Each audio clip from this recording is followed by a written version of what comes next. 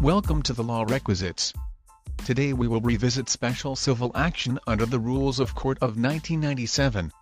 Follow this podcast to be updated of our new releases that will help you in your study of Philippine law, whether you are preparing for your school exam or to the actual bar exam. Happy reviewing, everyone. Let us begin. Special Civil Actions. Rule 62. Interpleader. Section 1. When interpleader proper. Whenever conflicting claims upon the same subject matter are or may be made against a person who claims no interest whatever in the subject matter, or an interest which in whole or in part is not disputed by the claimants, he may bring an action against the conflicting claimants to compel them to interplead and litigate their several claims among themselves. When a R63, Section 2. Order. Upon the filing of the complaint, the court shall issue an order requiring the conflicting claimants to interplead with one another. If the interests of justice so require, the court may direct in such order that the subject matter be paid or delivered to the court. 2. R63, Section 3. Summons. Summons shall be served upon the conflicting claimants, together with a copy of the complaint and order. 3. R63, Section 4. Motion to dismiss. Within the time for filing an answer, each claimant may file a motion to dismiss on the ground of impropriety of the interpleader action or on other appropriate grounds specified in Rule 16. The period to file the answer shall be told, and if the motion is denied, the movant may file his answer within the remaining period, but which shall not be less than 5 days in any event, reckoned from notice of denial. N. Section 5. Answer and other pleadings. Each claimant shall file his answer setting forth his claim within 15 days from service of the summons upon him, serving a copy thereof upon each of the other conflicting claimants who may file their reply thereto as provided by these rules. If any claimant fails to plead within the time herein fixed, the court may, on motion, declare him in default and thereafter render judgment barring him from any claim in respect to the subject matter. The parties in an interpleader action may file counterclaims, cross-claims, third-party complaints and responsive pleadings thereto, as provided by these rules. 4. R63, Section 6. Determination. After the pleadings of the conflicting claimants have been filed, and pre-trial has been conducted in accordance with the rules, the court shall proceed to determine their respective rights and adjudicate their several claims. 5. R63, Section 7. Docket and other lawful fees, costs and litigation expenses as liens. The docket and other lawful fees paid by the party who filed the complaint under this rule, as well as the costs and litigation expenses, shall constitute a lien or change upon the subject matter of the action, unless the court shall order otherwise. 6. R63, Rule 63 Declaratory Relief and Similar Remedies Section 1. Who may file petition. Any person interested under a deed, will, contract or other written instrument, or whose rights are affected by a statute, executive order or regulation, ordinance, or any other governmental regulation may, before breach or violation thereof, bring an action in the appropriate regional trial court to determine any question of construction or validity arising, and for a declaration of his rights or duties thereunder.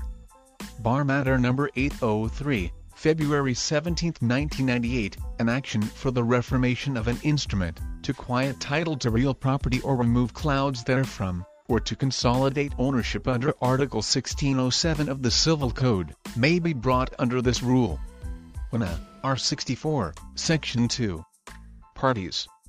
All persons who have or claim any interest which would be affected by the declaration shall be made parties. And no declaration shall, except as otherwise provided in these rules, prejudice the rights of persons not parties to the action. 2. R64, Section 3. Notice on Solicitor General. In any action which involves the validity of a statute, executive order or regulation, or any other governmental regulation, the Solicitor General shall be notified by the party assailing the same and shall be entitled to be heard upon such question. 3. R. 64, Section 4. Local Government Ordinances. In any action involving the validity of a local government ordinance, the corresponding prosecutor or attorney of the local governmental unit involved shall be similarly notified and entitled to be heard. If such ordinance is alleged to be unconstitutional, the Solicitor General shall also be notified and entitled to be heard. 4. R. 64, Section 5. Court Action Discretionary. Except in actions falling under the second paragraph of Section 1 of this rule, the court, motu proprio or upon motion, may refuse to exercise the power to declare rights and to construe instruments in any case where a decision would not terminate the uncertainty or controversy which gave rise to the action, or in any case where the declaration or construction is not necessary and proper under the circumstances. 5. R. 64, Section 6. Conversion into ordinary action. If before the final termination of the case, a breach or violation of an instrument or a statute, executive order or regulation, ordinance, or any other governmental regulation should take place, the action may thereupon be converted into an ordinary action, and the parties shall be allowed to file such pleadings as may be necessary or proper. 6. R. 64, Rule 64 Review of judgments and final orders or resolutions of the Commission on Elections and the Commission on Audit. Section 1. Scope. This rule shall govern the review of judgments and final orders or resolutions of the Commission on Elections and the Commission on Audit. N. Section 2. Mode of review. A judgment or final order or resolution of the Commission on Elections and the Commission on Audit may be brought by the aggrieved party to the Supreme Court on certiorari under Rule 65, except as hereinafter provided. N. Bar Matter No. 803, February 17, 1998, Section 3. Time to file petition. The petition shall be filed within 30 days from notice of the judgment or final order or resolution sought to be reviewed. The filing of a motion for new trial or reconsideration of said judgment or final order or resolution, if allowed under the procedural rules of the Commission concerned, shall interrupt the period herein fixed.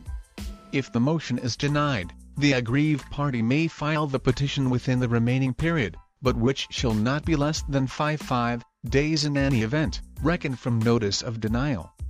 N. Section 4. Docket and other lawful fees. Upon the filing of the petition, the petitioner shall pay to the clerk of court the docket and other lawful fees and deposit the amount of P500.00 for costs. N. Section 5. Form and contents of petition. The petition shall be verified and filed in 1818, legible copies. The petition shall name the aggrieved party as petitioner and shall join as respondents the Commission concerned and the person or persons interested in sustaining the judgment, final order or resolution a quo. The petition shall state the facts with certainty, present clearly the issues involved, set forth the grounds and brief arguments relied upon for review, and pray for judgment annulling or modifying the questioned judgment, final order or resolution. Findings of fact of the Commission supported by substantial evidence shall be final and non-reviewable. The petition shall be accompanied by a clearly legible duplicate original or certified true copy of the judgment, final order or resolution subject thereof, together with certified true copies of such material portions of the record as are referred to therein and other documents relevant and pertinent thereto. The requisite number of copies of the petition shall contain plain copies of all documents attached to the original copy of said petition. The petition shall state the specific material dates showing that it was filed within the period fixed herein, and shall contain a sworn certification against forum shopping as provided in the third paragraph of Section 3, Rule 46. The petition shall further be accompanied by proof of service of a copy thereof on the Commission concerned and on the adverse party, and of the timely payment of docket and other lawful fees. The failure of petitioner to comply with any of the foregoing requirements shall be sufficient ground for the dismissal of the petition. N. Section 6. Order to comment. If the Supreme Court finds the petition sufficient in form and substance, it shall order the respondents to file their comments on the petition within 10 days from notice thereof. Otherwise, the court may dismiss the petition outright. The court may also dismiss the petition if it was filed manifestly for delay or the questions raised are too unsubstantial to warrant further proceedings. N. Section 7. Comments of Respondents. The comments of the respondents shall be filed in 1818, legible copies. The original shall be accompanied by certified true copies of such material portions of the record as are referred to therein together with other supporting papers. The requisite number of copies of the comments shall contain plain copies of all documents attached to the original, and a copy thereof shall be served on the petitioner. No other pleading may be filed by any party unless required or allowed by the court. N. Section 8. Effect of filing. The filing of a petition for certiorari shall not stay the execution of the judgment or final order or resolution sought to be reviewed, unless the Supreme Court shall direct otherwise upon such terms as it may deem just. N. Section 9. Submission for decision. Unless the court sets the case for oral argument, or requires the parties to submit memoranda, the case shall be deemed submitted for decision upon the filing of the comments on the petition, or of such other pleadings or papers as may be required or allowed, or the expiration of the period to do so. N. Rule 65 Certiorari, Prohibition in Mandamus Section 1. Petition for certiorari. When any tribunal, board or officer exercising judicial or quasi-judicial functions has acted without or in excess its or his jurisdiction, or with grave abuse of discretion amounting to lack or excess of jurisdiction, and there is no appeal, or any plain, speedy, and adequate remedy in the ordinary course of law, a person aggrieved thereby may file a verified petition in the proper court, alleging the facts with certainty and praying that judgment be rendered annulling or modifying the proceedings of such tribunal, board or officer, and granting such incidental reliefs as law and justice may require. The petition shall be accompanied by a certified true copy of the judgment, order or resolution subject thereof, copies of all pleadings and documents relevant and pertinent thereto, and a sworn certification of non-forum shopping as provided in the third paragraph of Section 3, Rule 46. 1. Section 2. Petition for prohibition. When the proceedings of any tribunal, corporation, board, officer or person, whether exercising judicial, quasi-judicial or ministerial functions, are without or in excess of its or his jurisdiction, or with grave abuse of discretion amounting to lack or excess of jurisdiction, and there is no appeal or any other plain, speedy, and adequate remedy in the ordinary course of law, a person aggrieved thereby may file a verified petition in the proper court, alleging the facts with certainty and praying that judgment be rendered commanding the respondent to desist from further proceedings in the action or matter specified therein, or otherwise granting such incidental reliefs as law and justice may require. The petition shall likewise be accompanied by a certified true copy of the judgment, order or resolution subject thereof, copies of all pleadings and documents relevant and pertinent thereto, and a sworn certification of non-forum shopping as provided in the third paragraph of Section 3, Rule 46. 2. Section 3. Petition for mandamus. When any tribunal, corporation, board, officer or person unlawfully neglects the performance of an act which the law specifically enjoins as a duty resulting from an office, trust, or station, or unlawfully excludes another from the use and enjoyment of a right or office to which such other is entitled, and there is no other plain, speedy and adequate remedy in the ordinary course of law, the person aggrieved thereby may file a verified petition in the proper court, alleging the facts with certainty and praying that judgment be rendered commanding the respondent, immediately or at some other time, to be specified by the court, to do the act required to be done to protect the rights of the petitioner, and to pay the damages sustained by the petitioner by reason of the wrongful acts of the respondent. The petition shall also contain a sworn certification of non-forum shopping as provided in the third paragraph of Section 3, Rule 46. 3. Section 4.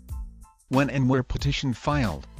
The petition shall be filed not later than 60 days from notice of the judgment, order or resolution. In case a motion for reconsideration or new trial is timely filed, whether such motion is required or not, the 60-day period shall be counted from notice of the denial of said motion. The petition shall be filed in the Supreme Court or, if it relates to the acts or omissions of a lower court or of a corporation, board, officer or person, in the regional trial court exercising jurisdiction over the territorial area as defined by the Supreme Court. It may also be filed in the Court of Appeals whether or not the same is in aid of its appellate jurisdiction, or in the Sandiganbayan if it is in aid of its appellate jurisdiction. If it involves the acts or omissions of a quasi-judicial agency, unless otherwise provided by law or these rules, the petition shall be filed in incognizable only by the Court of Appeals. No extension of time to file the petition shall be granted except for compelling reason and in no case exceeding 15 days. 4. Bar Matter No. 803, July 21, 1998. A.M. Number 00-2-03 SE Section 5. Respondents and costs in certain cases.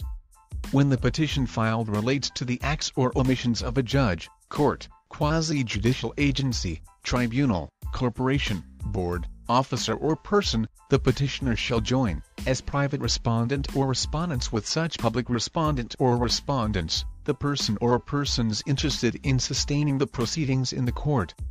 And it shall be the duty of such private respondents to appear and defend, both in his or their own behalf and in behalf of the public respondent or respondents affected by the proceedings, and the costs awarded in such proceedings in favor of the petitioner shall be against the private respondents only, and not against the judge, court, quasi-judicial agency, tribunal, corporation, board, officer or person pleaded as public respondent or respondents. Unless otherwise specifically directed by the court where the petition is pending, the public respondents shall not appear in or file an answer or comment to the petition or any pleading therein. If the case is elevated to a higher court by either party, the public respondents shall be included therein as nominal parties. However, unless otherwise specifically directed by the court, they shall not appear or participate in the proceedings therein. 5. Section 6. Order to comment.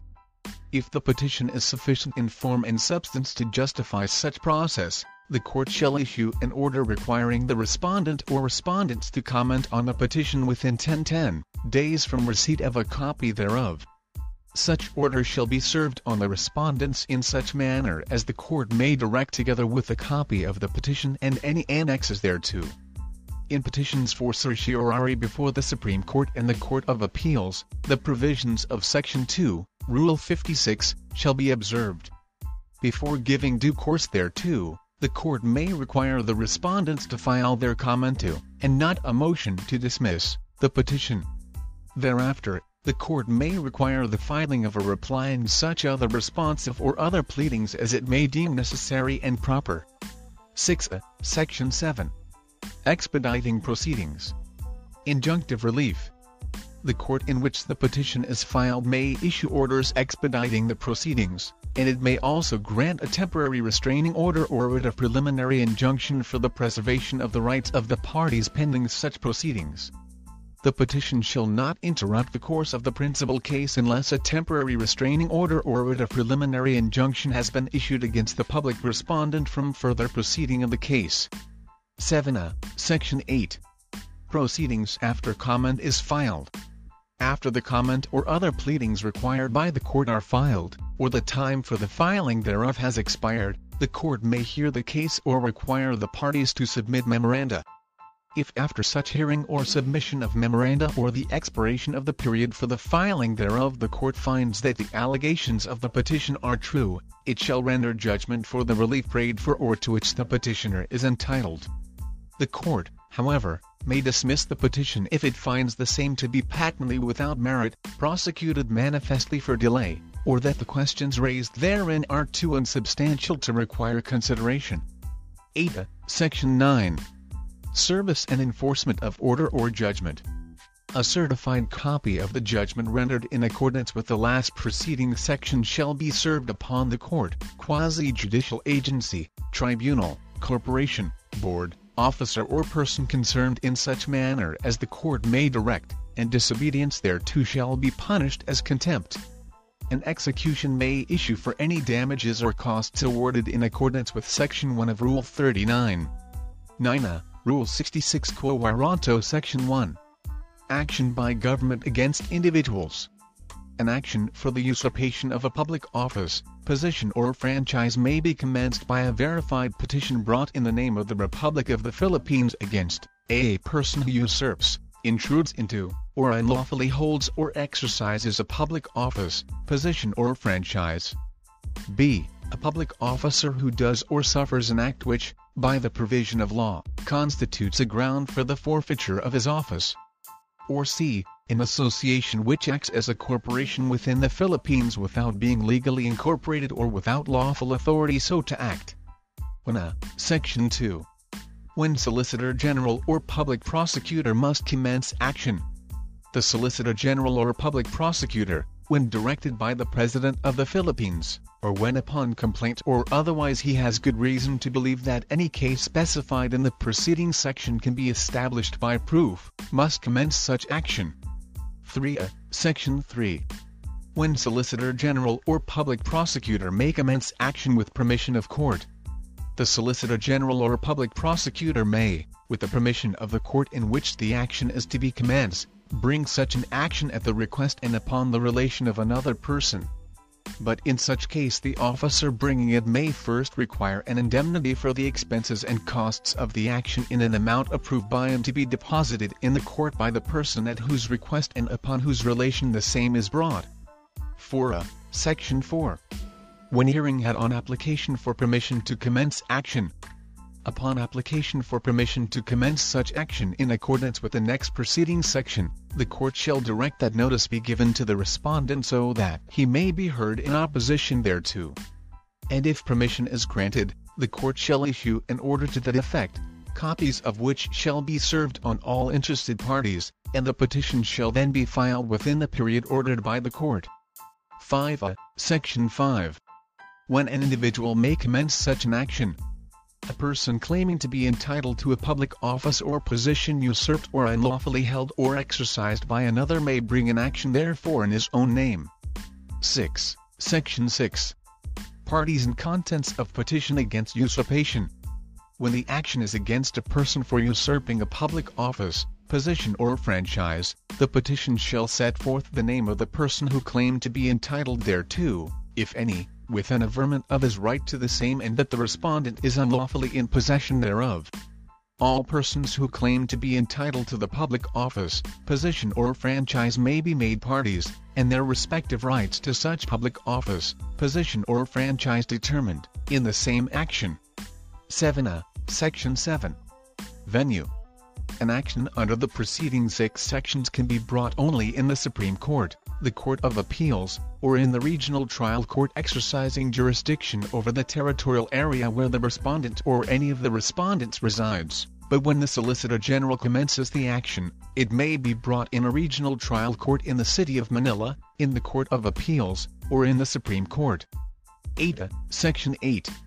Period for pleadings and proceedings may be reduced. Action given precedence. The court may reduce the period provided by these rules for filing pleadings and for all other proceedings in the action in order to secure the most expeditious determination of the matters involved therein consistent with the rights of the parties. Such action may be given precedence over any other civil matter pending in the court. 9. Section 9. Judgment where usurpation found. When the respondent is found guilty of usurping into, intruding into, or unlawfully holding or exercising a public office, position or franchise, judgment shall be rendered that such respondent be ousted and altogether excluded therefrom, and that the petitioner or relator, as the case may be, recover his costs.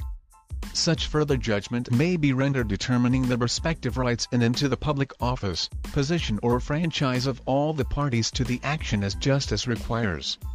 10. Section 10. Rights of persons adjudged entitled to public office. Delivery of books and papers. Damages. If judgment be rendered in favor of the person averred in the complaint to be entitled to the public office, he may, after taking the oath of office and executing any official bond required by law, take upon himself the execution of the office, and may immediately thereafter demand of the respondent all the books and papers in the respondent's custody or control appertaining to the office to which the judgment relates.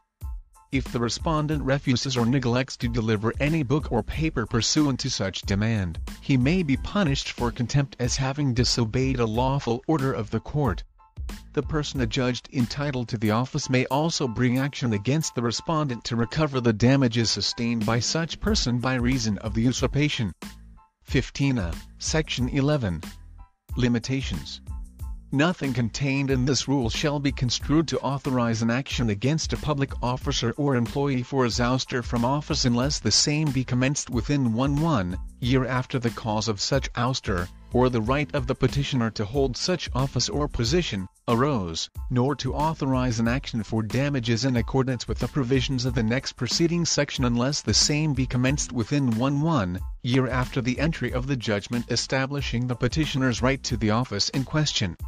16a. Section 12. Judgment for costs.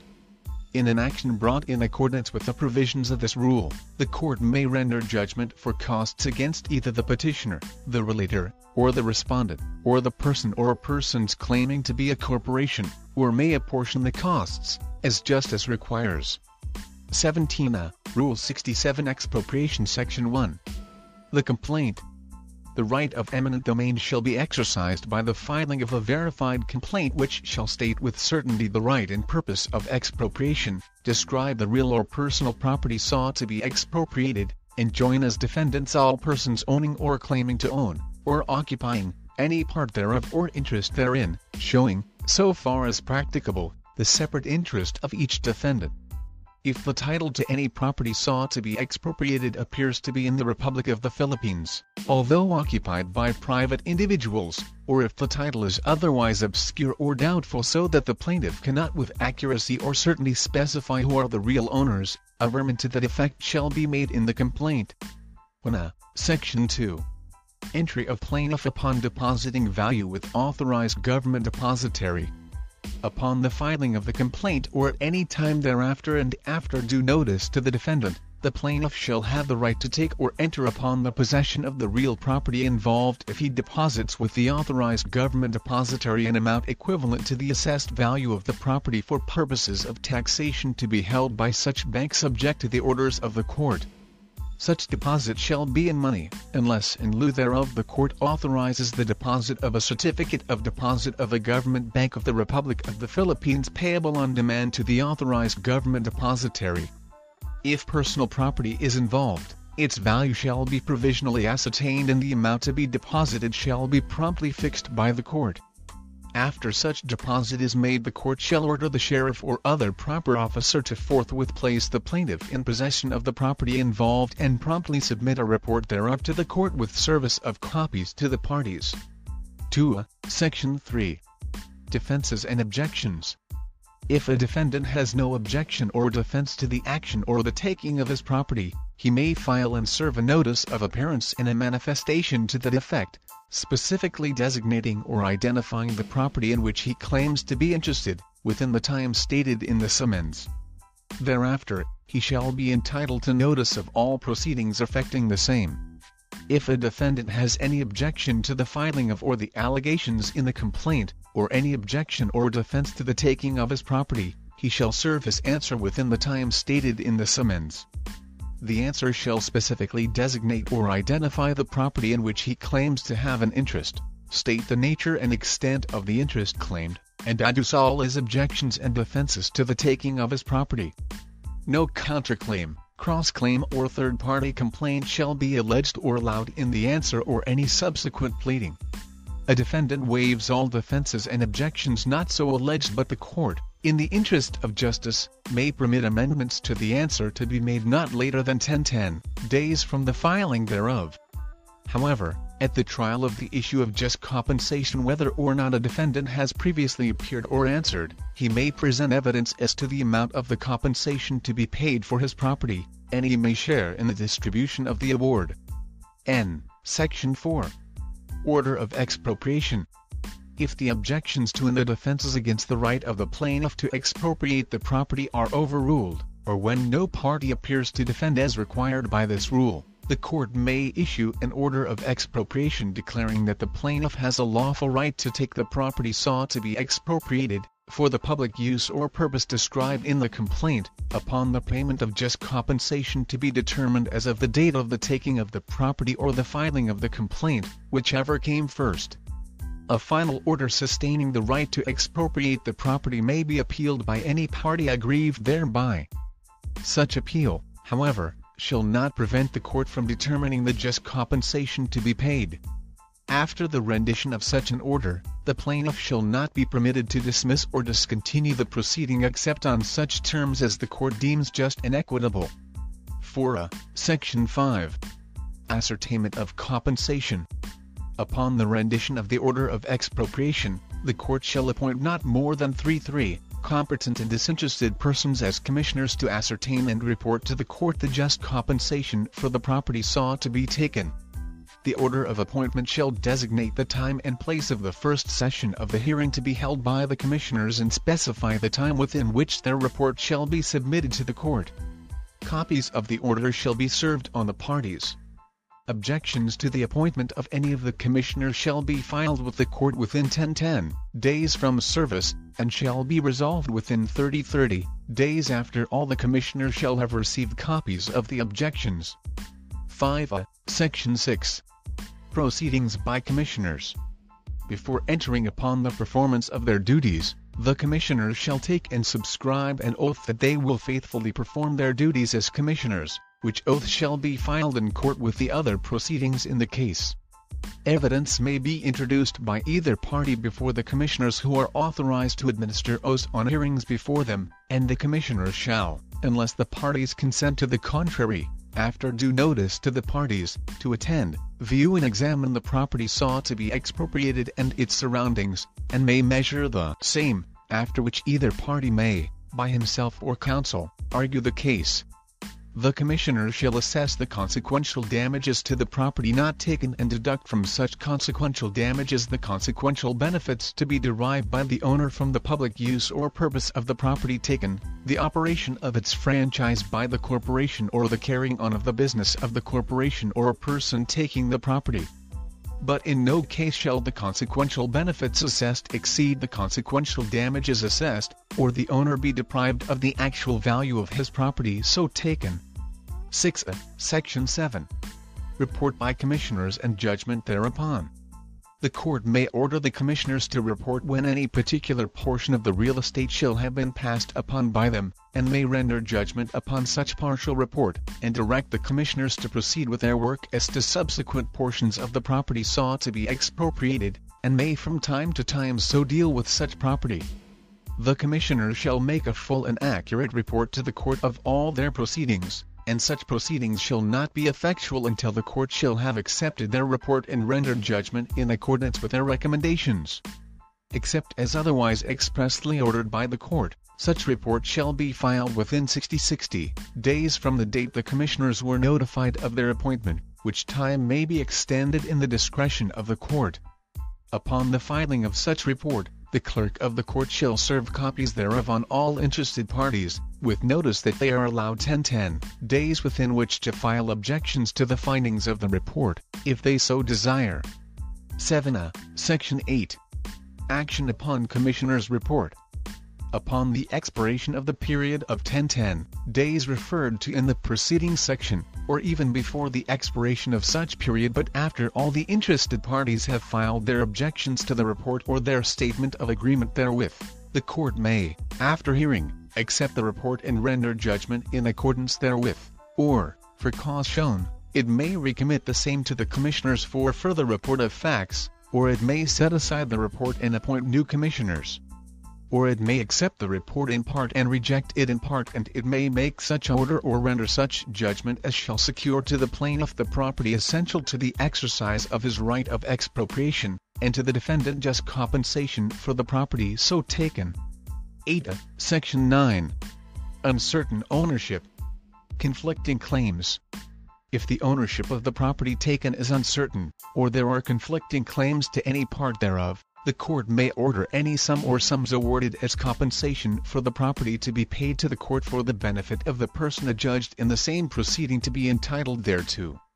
But the judgment shall require the payment of the sum or sums awarded to either the defendant or the court before the plaintiff can enter upon the property, or retain it for the public use or purpose if entry has already been made.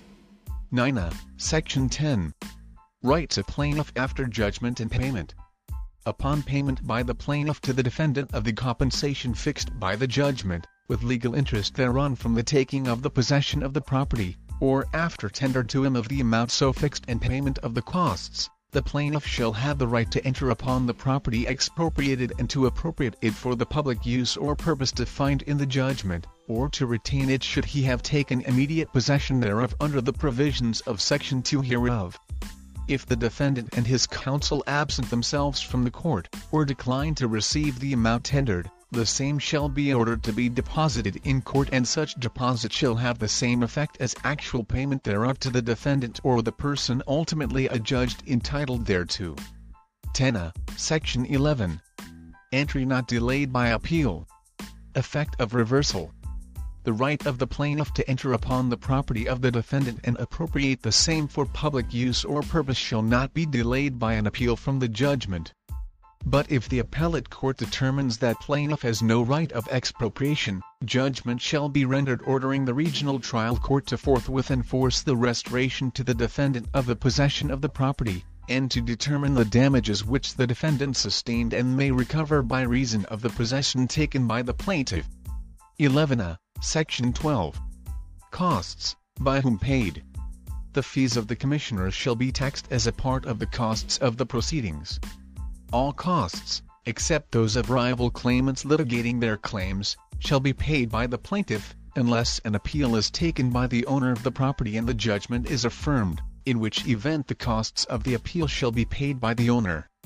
12. Section 13. Recording judgment, and its effect. The judgment entered in expropriation proceedings shall state definitely, by an adequate description, the particular property or interest therein expropriated, and the nature of the public use or purpose for which it is expropriated.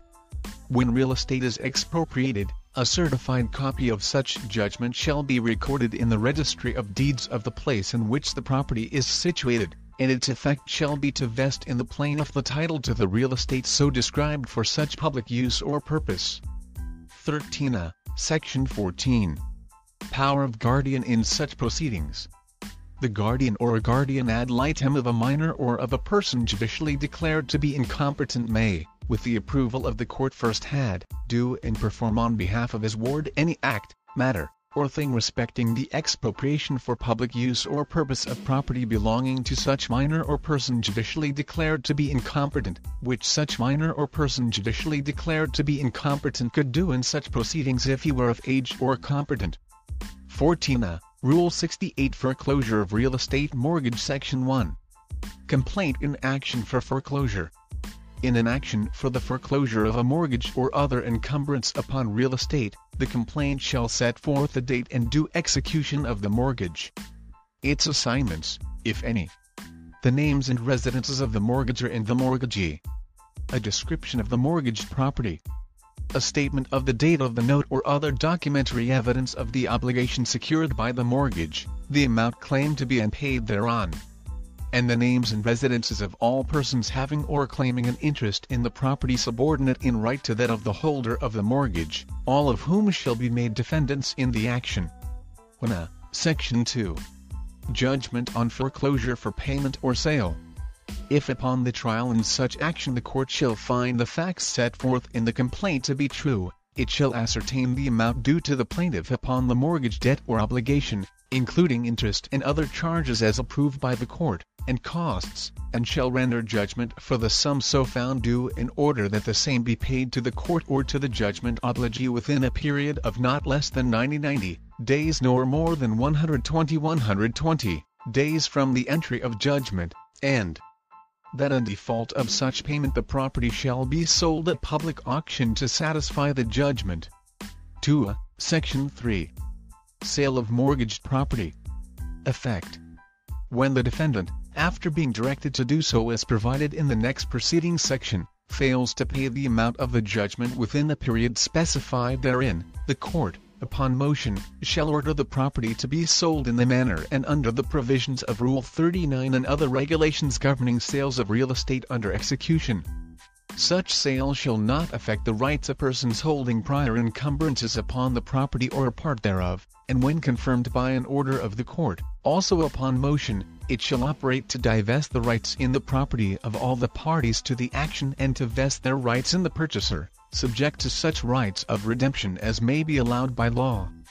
Upon the finality of the order of confirmation or upon the expiration of the period of redemption when allowed by law, the purchaser at the auction sale or last redemptioner, if any, shall be entitled to the possession of the property unless a third party is actually holding the same adversely to the judgment obligor.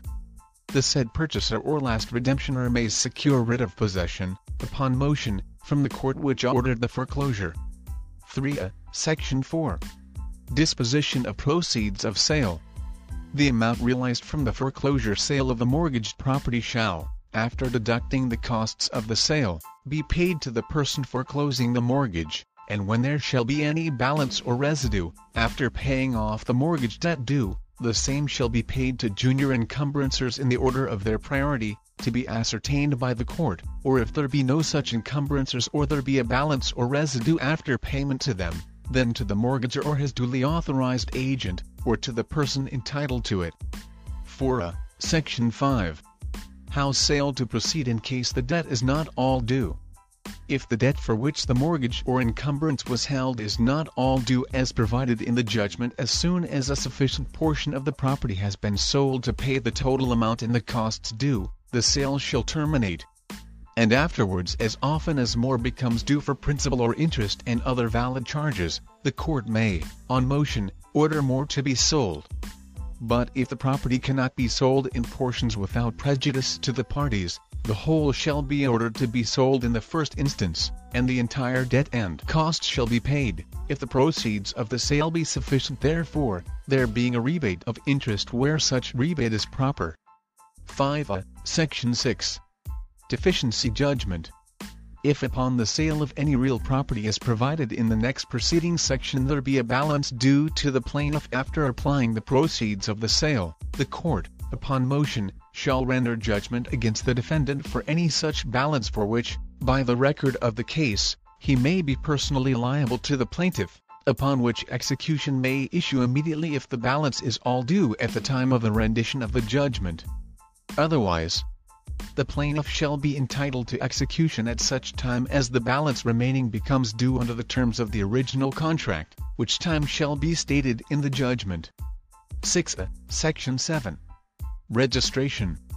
A certified copy of the final order of the court confirming the sale shall be registered in the Registry of Deeds. If no right of redemption exists, the certificate of title in the name of the mortgagor shall be cancelled, and a new one issued in the name of the purchaser. Where a right of redemption exists, the certificate of title in the name of the mortgagor shall not be cancelled, but the certificate of sale and the order confirming the sale shall be registered and a brief memorandum thereof made by the Registrar of Deeds upon the certificate of title. In the event the property is redeemed, the deed of redemption shall be registered with the Registry of Deeds, and a brief memorandum thereof shall be made by the Registrar of Deeds on said certificate of title. If the property is not redeemed, the final deed of sale executed by the sheriff in favor of the purchaser at the foreclosure sale shall be registered with the Registry of Deeds. Whereupon the certificate of title in the name of the mortgagor shall be cancelled and a new one issued in the name of the purchaser. N. Section 8. Applicability of other provisions. The provisions of sections 31, 32 and 34 of Rule 39 shall be applicable to the judicial foreclosure of real estate mortgages under this rule insofar as the former are not inconsistent with or may serve to supplement the provisions of the latter. 8. Rule 69 Partition Section 1. Complaint in action for partition of real estate. A person having the right to compel the partition of real estate may do so as provided in this rule, setting forth in his complaint the nature and extent of his title and an adequate description of the real estate of which partition is demanded and joining as defendants all other persons interested in the property. 1. Section 2. order for partition and partition by agreement thereunder. If after the trial the court finds that the plaintiff has the right thereto, it shall order the partition of the real estate among all the parties in interest. Thereupon the parties may, if they are able to agree, make the partition among themselves by proper instruments of conveyance, and the court shall confirm the partition so agreed upon by all the parties, and such partition, together with the order of the court confirming the same, shall be recorded in the registry of deeds of the place in which the property is situated. 2. A final order decreeing partition and accounting may be appealed by any party aggrieved thereby. N. Section 3. Commissioners to make partition when parties fail to agree. If the parties are unable to agree upon the partition, the court shall appoint not more than 3 competent and disinterested persons as commissioners to make the partition, commanding them to set off to the plaintiff and to each party in interest such part and proportion of the property as the court shall direct. 3. Section 4. Oath and duties of commissioners. Before making such partition, the commissioners shall take and subscribe an oath that they will faithfully perform their duties as commissioners, which oath shall be filed in court with the other proceedings in the case. In making the partition, the commissioners shall view and examine the real estate, after due notice to the parties to attend at such view and examination, and shall hear the parties as to their preference in the portion of the property to be set apart to them and the comparative value thereof, and shall set apart the same to the parties in lots or parcels as will be most advantageous and equitable, having due regard to the improvements, situation and quality of the different parts thereof. 4. Section 5. Assignment or sale of real estate by commissioners. When it is made to appear to the commissioners that the real estate, or a portion thereof, cannot be divided without prejudice to the interests of the parties, the court may order it assigned to one of the parties willing to take the same, provided he pays to the other parties such amount as the commissioners deem equitable, unless one of the interested parties asks that the property be sold instead of being so assigned, in which case the court shall order the commissioners to sell the real estate at public sale under such conditions and within such time as the court may determine. 5. Section 6. Report of Commissioners. Proceedings not binding until confirmed. The Commissioners shall make a full and accurate report to the court of all their proceedings as to the partition, or the assignment of real estate to one of the parties, or the sale of the same. Upon the filing of such report, the clerk of court shall serve copies thereof on all the interested parties with notice that they are allowed 10 days within which to file objections to the findings of the report, if they so desire. No proceeding had before or conducted by the commissioners and rendered judgment thereon. 6. Section 7. Action of the court upon commissioners' report. Upon the expiration of the period of 10 days referred to in the preceding section, or even before the expiration of such period but after the interested parties have filed their objections to the report or their statement of agreement therewith, the court may, upon hearing, accept the report and render judgment in accordance therewith, or, for cause shown, recommit the same to the commissioners for further report of facts, or set aside the report and appoint new commissioners, or accept the report in part and reject it in part, and may make such order and render such judgment as shall effectuate a fair and just partition of the real estate, or of its value, if assigned or sold as above provided, between the several owners thereof. 7. Section 8. Accounting for rent and profits in action for partition. In an action for partition in accordance with this rule, a party shall recover from another his just share of rent and profits received by such other party from the real estate in question, and the judgment shall include an allowance for such rents and profits. 8. Section 9. Power of guardian in such proceedings. The guardian or a guardian ad litem of a minor or person judicially declared to be incompetent may, with the approval of the court first had, do and perform on behalf of his ward any act, matter, or thing respecting the partition of real estate, which the minor or person judicially declared to be incompetent could do in partition proceedings if he were of age or competent. 9. Section 10. Costs and expenses to be taxed and collected. The court shall equitably tax and apportion between or among the parties the costs and expenses which accrue in the action, including the compensation of the commissioners, having regard to the interests of the parties, and execution may issue therefore as in other cases. 10. Section 11. The judgment and its effect. Copy to be recorded in Registry of Deeds. If actual partition of property is made, the judgment shall state definitely, by metes and bounds and adequate description, the particular portion of the real estate assigned to each party, and the effect of the judgment shall be to vest in each party to the action in severalty the portion of the real estate assigned to him.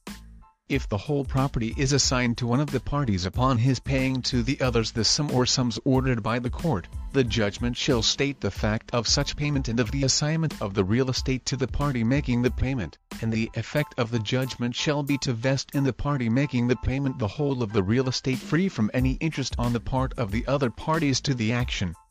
If the property is sold and the sale confirmed by the court, the judgment shall state the name of the purchaser or purchasers and a definite description of the parcels of real estate sold to each purchaser, and the effect of the judgment shall be to vest the real estate in the purchaser or purchasers making the payment or payments, free from the claims of any of the parties to the action. A certified copy of the judgment shall in either case be recorded in the Registry of Deeds of the place in which the real estate is situated, and the expenses of such recording shall be taxed as part of the costs of the action. 11. Section 12. Neither paramount rights nor amicable partition affected by this rule.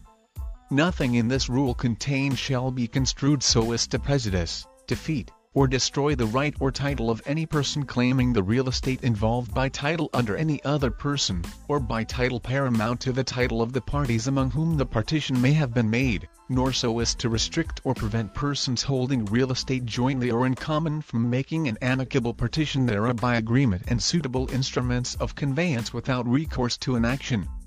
12. Section 13. Partition of personal property. The provisions of this rule shall apply to partitions of estates composed of personal property, or of both real and personal property, insofar as the same may be applicable. 13. Rule 74 Sub-entry and Unlawful Detainer Section 1. Who may institute proceedings, and when? Subject to the provisions of the next succeeding section, a person deprived of the possession of any land or building by force, intimidation, threat, strategy, or stealth, or a lesser, vendor, vendee, or other person against whom the possession of any land or building is unlawfully withheld after the expiration or termination of the right to hold possession, by virtue of any contract, express or implied, or the legal representatives or assigns of any such lesser, vendor, vendee, or other person, may, at any time within 1 year after such unlawful deprivation or withholding of possession, bring in action in the proper municipal trial court against the person or persons unlawfully withholding or depriving of possession, or any person or persons claiming under them, for the restitution of such possession, together with damages and costs. 1. Section 2. Lesser to proceed against lessee only after demand. Unless otherwise stipulated, such action by the lessor shall be commenced only after demand to pay or comply with the conditions of the lease and to vacate is made upon the lessee, or by serving written notice of such demand upon the person found on the premises if no person be found thereon, and the lessee fails to comply therewith after 15 days in the case of land or 5 days in the case of buildings. 2. Section 3. Summary procedure. Except in cases covered by the agricultural tenancy laws or when the law otherwise expressly provides, all actions for forcible entry and unlawful detainer, irrespective of the amount of damages or unpaid rentals sought to be recovered, shall be governed by the summary procedure hereunder provided. N. Section 4. Pleadings allowed. The only pleadings allowed to be filed are the complaint, compulsory counterclaim and cross-claim pleaded in the answer, and the answers thereto. All pleadings shall be verified. 3. RSP Section 5. Action on complaint. The court may, from an examination of the allegations in the complaint and such evidence as may be attached thereto, dismiss the case outright on any of the grounds for the dismissal of a civil action which are apparent therein. If no ground for dismissal is found, it shall forthwith issue a summons. N. Section 6. Answers. Within 10 days from service of summons, the defendant shall file his answer to the complaint and serve a copy thereof on the plaintiff. affirmative and negative defenses not pleaded therein shall be deemed waived, except lack of jurisdiction over the subject matter. Cross-claims and compulsory counterclaims not asserted in the answer shall be considered barred. The answer to counterclaims or cross-claims shall be served and filed within 10 days from service of the answer in which they are pleaded. 5 RSP Section 7. Effect of failure to answer. Should the defendant fail to answer the complaint within the period above provided, the court, motu proprio or on motion of the plaintiff, shall render judgment as may be warranted by the facts alleged in the complaint and limited to what is prayed for therein. The court may in its discretion reduce the amount of damages and attorney's fees claimed for being excessive or otherwise unconscionable, without prejudice to the applicability of Section 3C, Rule 9 if there are 2 or more defendants. 6 RSP Section 8. Preliminary Conference. Appearance of parties. Not later than 30 days after the last answer is filed, a preliminary conference shall be held. The provisions of Rule 18 on pre-trial shall be applicable to the preliminary conference unless inconsistent with the provisions of this rule. The failure of the plaintiff to appear in the preliminary conference shall be cause for the dismissal of his complaint. The defendant who appears in the absence of the plaintiff shall be entitled to judgment on his counterclaim in accordance with the next preceding section. All cross-claims shall be dismissed. 7 RSP If a sole defendant shall fail to appear, the plaintiff shall likewise be entitled to judgment in accordance with the next preceding section. This procedure shall not apply where one of 2 or more defendants sued under a common cause of action defense shall appear at the preliminary conference. No postponement of the preliminary conference shall be granted except for highly meritorious grounds and without prejudice to such sanctions as the court in the exercise of sound discretion may impose on the movement. N. Section 9. Record of preliminary conference. Within 5 days after the termination of the preliminary conference, the court shall issue an order stating the matters taken up therein, including but not limited to 1. Whether the parties have arrived at an amicable settlement, and if so, the terms thereof. 2. The stipulations or admissions entered into by the parties. 3. Whether, on the basis of the pleadings and the stipulations and admission made by the parties, judgment may be rendered without the need of further proceedings, in which event the judgment shall be rendered within 30 days from issuance of the order. 4. A clear specification of material facts which remain converted. And 5. Such other matters intended to expedite the disposition of the case. 8 RSP Section 10. Submission of affidavits and position papers. Within 10 days from receipt of the order mentioned in the next preceding section, the parties shall submit the affidavits of their witnesses and other evidence on the factual issues defined in the order, together with their position papers setting forth the law and the facts relied upon by them. 9 RSP Section 11. Period for rendition of judgment. Within 30 days after receipt of the affidavits and position papers, or the expiration of the period for filing the same, the court shall render judgment. However, should the court find it necessary to clarify certain material facts, during the said period, issue an order specifying the matters to be clarified, and require the parties to submit affidavits or other evidence on the said matters within 10 days from receipt of said order. Judgment shall be rendered within 15 days after the receipt of the last affidavit or the expiration of the period for filing the same. The court shall not resort to the foregoing procedure just to gain time for the rendition of the judgment. N. Section 12. Referral for conciliation. Cases requiring referral for conciliation, where there is no showing of compliance with such requirement, shall be dismissed without prejudice, and may be revived only after that requirement shall have been complied with. 18 RSP Section 13. Prohibited pleadings and motions. The following petitions, motions, or pleadings shall not be allowed. 1. Motion to dismiss the complaint except on the ground of lack of jurisdiction over the subject matter, or failure to comply with Section 12. 2. Motion for a bill of particulars. 3. Motion for new trial, or for reconsideration of a judgment, or for reopening of trial. 4. Petition for relief from judgment. 5. Motion for extension of time to file pleadings, affidavits or any other paper. 6. Memoranda. 7. Petition for certiorari, mandamus, or prohibition against any interlocutory order issued by the court. 8. Motion to declare the defendant in default. 9. Dilatory motions for postponement. 10. Reply. 11. Third-party complaints. 12. Interventions. 19. RSP Section 14. Affidavits. The affidavits required to be submitted under this rule shall state only facts of direct personal knowledge of the affiants which are admissible in evidence, and shall show their competence to testify to the matters stated therein. A violation of this requirement may subject the party or the counsel who submits the same to disciplinary action, and shall be caused to expunge the inadmissible affidavit or portion thereof from the record. 20. RSP Section 15.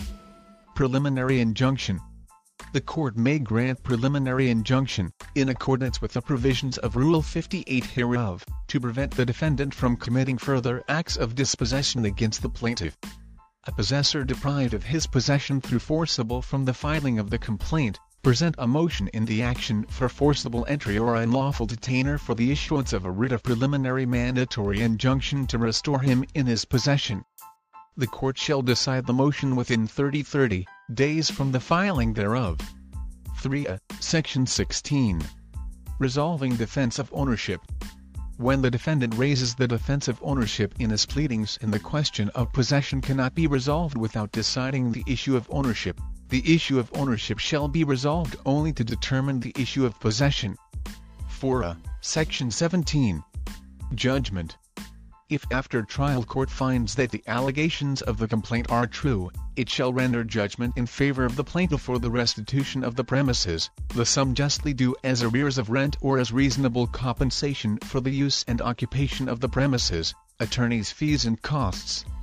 If a counterclaim is established, the court shall render judgment for the sum found in arrears from either party and award costs as justice requires. 6. Section 18. Judgment conclusive only on possession. Not conclusive in actions involving title or ownership.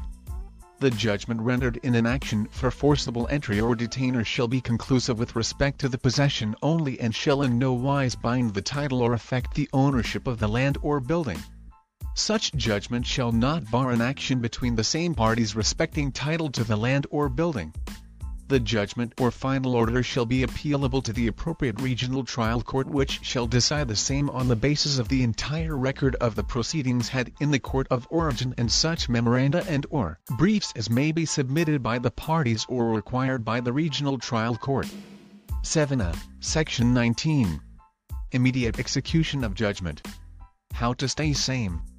If judgment is rendered against the defendant, execution shall issue immediately upon motion unless an appeal has been perfected and the defendant to stay execution files a sufficient supersedes bond, approved by the municipal trial court and executed in favor of the plaintiff to pay the rents, damages, and costs accruing down to the time of the judgment appealed from, and unless, during the pendency of the appeal, he deposits with the appellate court the amount of rent due from time to time under the contract, if any, as determined by the judgment of the municipal trial court. In the absence of a contract, he shall deposit with the regional trial court the reasonable value of the use and occupation of the premises for the preceding month or period at the rate determined by the judgment of the lower court on or before the 10th day of each succeeding month or period. The supersedes bond shall be transmitted by the municipal trial court, with the papers, to the clerk of the regional trial court to which the action is appealed.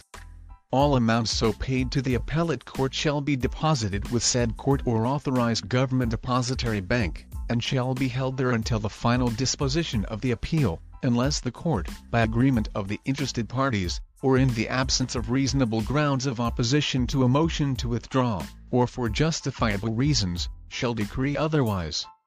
Should the defendant fail to make the payments above prescribed from time to time during the pendency of the appeal, the appellate court, upon motion of the plaintiff, and upon proof of such failure, shall order the execution of the judgment appealed from with respect to the restoration of possession, but such execution shall not be a bar to the appeal taking its course until the final disposition thereof on the merits. After the case is decided by the regional trial court, any money paid to the court by the defendant for purposes of the stay of execution shall be disposed of in accordance with the provisions of the judgment of the regional trial court. In any case wherein it appears that the defendant has been deprived of the lawful possession of land or building pending the appeal by virtue of the execution of the judgment of the municipal trial court, damages for such deprivation of possession and restoration of possession may be allowed the defendant in the judgment of the regional trial court disposing of the appeal. 8. Section 20. Preliminary mandatory injunction in case of appeal. Upon motion of the plaintiff, within 10 days from the perfection of the appeal to the regional trial court, the latter may issue a writ of preliminary mandatory injunction to restore the plaintiff in possession if the court is satisfied that the defendant's appeal is frivolous or dilatory or that the appeal of the plaintiff is prima facie meritorious. 9. Section 21. Immediate execution on appeal to Court of Appeals or Supreme Court. The judgment of the regional trial court against the defendant shall be immediately executory, without prejudice to a further appeal that may be taken therefrom. 10. Rule 71 Contempt Section 1. Direct contempt punished summarily. A person guilty of misbehavior in the presence of or so near a court is to obstruct or interrupt the proceedings before the same, including disrespect toward the court, offensive personalities toward others, or refusal to be sworn or to answer as a witness, or to subscribe an affidavit or deposition when lawfully required to do so, may be summarily adjudged in contempt by such court and punished by a fine not exceeding 2,000 pesos or imprisonment not exceeding 10 days, or both, if it be a regional trial court or a court of equivalent or higher rank, or by a fine not exceeding 200 pesos or imprisonment not exceeding 1 day, or both, if it be a lower court. 1. Section 2. Remedy therefrom. The person adjudged in direct contempt by any court may not appeal therefrom, but may avail himself of the remedies of certiorari or prohibition. The execution of the judgment shall be suspended pending resolution of such petition, provided such person files a bond fixed by the court which rendered the judgment and condition that he will abide by and perform the judgment should the petition be decided against him. 2. Section 3. Indirect contempt to be punished after charge in hearing. After a charge in writing has been filed, and an opportunity given to the respondent to comment thereon within such period as may be fixed by the court and to be heard by himself or counsel, a person guilty of any of the following acts may be punished for indirect contempt. A. Misbehavior of an officer of a court in the performance of his official duties or in his official transactions. B. Disobedience of or resistance to a lawful writ, process, order, or judgment of a court, including the act of a person who, after being dispossessed or ejected from any real property by the judgment or process of any court of competent jurisdiction, enters or attempts or induces another to enter into or upon such real property, for the purpose of executing acts of ownership or possession, or in any manner disturbs the possession given to the person adjudged to be entitled thereto. C. Any abuse of or any unlawful interference with the processes or proceedings of a court not constituting direct contempt under Section 1 of this rule. D. Any improper conduct tending, directly or indirectly, to impede, obstruct, or degrade the administration of justice. E. Assuming to be an attorney or an officer of a court, and acting as such without authority. F. Failure to obey a subpoena duly served. G. The rescue, or attempted rescue, of a person or a property in the custody of an officer by virtue of an order or process of a court held by him. But nothing in this section shall be so construed as to prevent the court from issuing process to bring the respondent into court, or from holding him in custody pending such proceedings. 3. Section 4. How proceedings commenced. Proceedings for indirect contempt may be initiated motu proprio by the court against which the contempt was committed by an order or any other formal charge requiring the respondent to show cause why he should not be punished for contempt. In all other cases, charges for indirect contempt shall be commenced by a verified petition with supporting particulars and certified true copies of documents or papers involved therein, and upon full compliance with the requirements for filing initiatory pleadings for civil actions in the court concerned. If the contempt charges arose out of or are related to a principal action pending in the court, the petition for contempt shall allege that fact, but said petition shall be docketed, heard and decided separately, unless the court in its discretion orders the consolidation of the contempt charge and the principal action for joint hearing and decision. N. Section 5. Where charge to be filed. Where the charge for indirect contempt has been committed against a regional trial court or a court of equivalent or higher rank, or against an officer appointed by it, the charge may be filed with such court. Where such contempt has been committed against a lower court, the charge may be filed with the regional trial court of the place in which the lower court is sitting. But the proceedings may also be instituted in such lower court subject to appeal to the regional trial court of such place in the same manner as provided in Section 11 of this rule. 4a. Bar Matter No. 803, July 21, 1998, Section 6. Hearing. Release on bail. If the hearing is not ordered to be had forthwith, the respondent may be released from custody upon filing a bond, in an amount fixed by the court, for his appearance at the hearing of the charge. On the day set therefore, the court shall proceed to investigate the charge and consider such comment, testimony or defense as the respondent may make or offer. 5a. Section 7. Punishment for indirect contempt.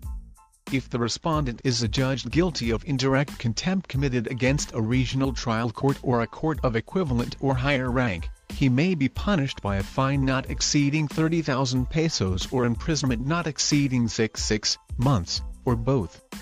If he is adjudged guilty of contempt committed against a lower court, he may be punished by a fine not exceeding 5,000 pesos or imprisonment not exceeding 1 month, or both. If the contempt consists in the violation of a writ of injunction, temporary restraining order or status quo order, he may also be ordered to make complete restitution to the party injured by such violation of the property involved or such amount as may be alleged and proved. The writ of execution, as in ordinary civil actions, shall issue for the enforcement of a judgment imposing a fine unless the court otherwise provides. 6a. Section 8. Imprisonment until order obeyed. When the contempt consists in the refusal or omission to do an act which is yet in the power of the respondent to perform, he may be imprisoned by order of the court concerned until he performs it. 7a. Section 9. Proceeding when party released on bail fails to answer. When a respondent released on bail fails to appear on the day fixed for the hearing, the court may issue another order of arrest or may order the bond for his appearance to be forfeited and confiscated, or both. And, if the bond be proceeded against, the measure of damages shall be the extent of the loss or injury sustained by the aggrieved party by reason of the misconduct for which the contempt charge was prosecuted, with the costs of the proceedings, and such recovery shall be for the benefit of the party injured. If there is no aggrieved party, the bond shall be liable and disposed of as in criminal cases. 8a. Section 10. Court may release respondent. The court which issued the order imprisoning a person for contempt may discharge him from imprisonment when it appears that public interest will not be prejudiced by his release. 9a. Section 11. Review of judgment or final order. Bond for stay. The judgment or final order of a court in a case of indirect contempt may be appealed to the proper court as in criminal cases. But execution of the judgment or final order shall not be suspended until a bond is filed by the person adjudged in contempt, in an amount fixed by the court from which the appeal is taken, condition that if the appeal be decided against him he will abide by and perform the judgment or final order. 10a. Section 12. Contempt against quasi-judicial entities. Unless otherwise provided by law, this rule shall apply to contempt committed against persons, entities, bodies or agencies exercising quasi-judicial functions, or shall have suppletory effect to such rules as they may have adopted pursuant to authority granted to them by law to punish for contempt. The regional trial court of the place wherein the contempt has been committed shall have jurisdiction over such charges as may be filed therefor. Many thanks for listening. Please share this with others, write about it on social media, or leave a rating and review if you have enjoyed this episode and would like to help support this podcast. You can follow me on YouTube at The Law Requisites PH. Thanks again. Until next time, I will see you. See you in our next review.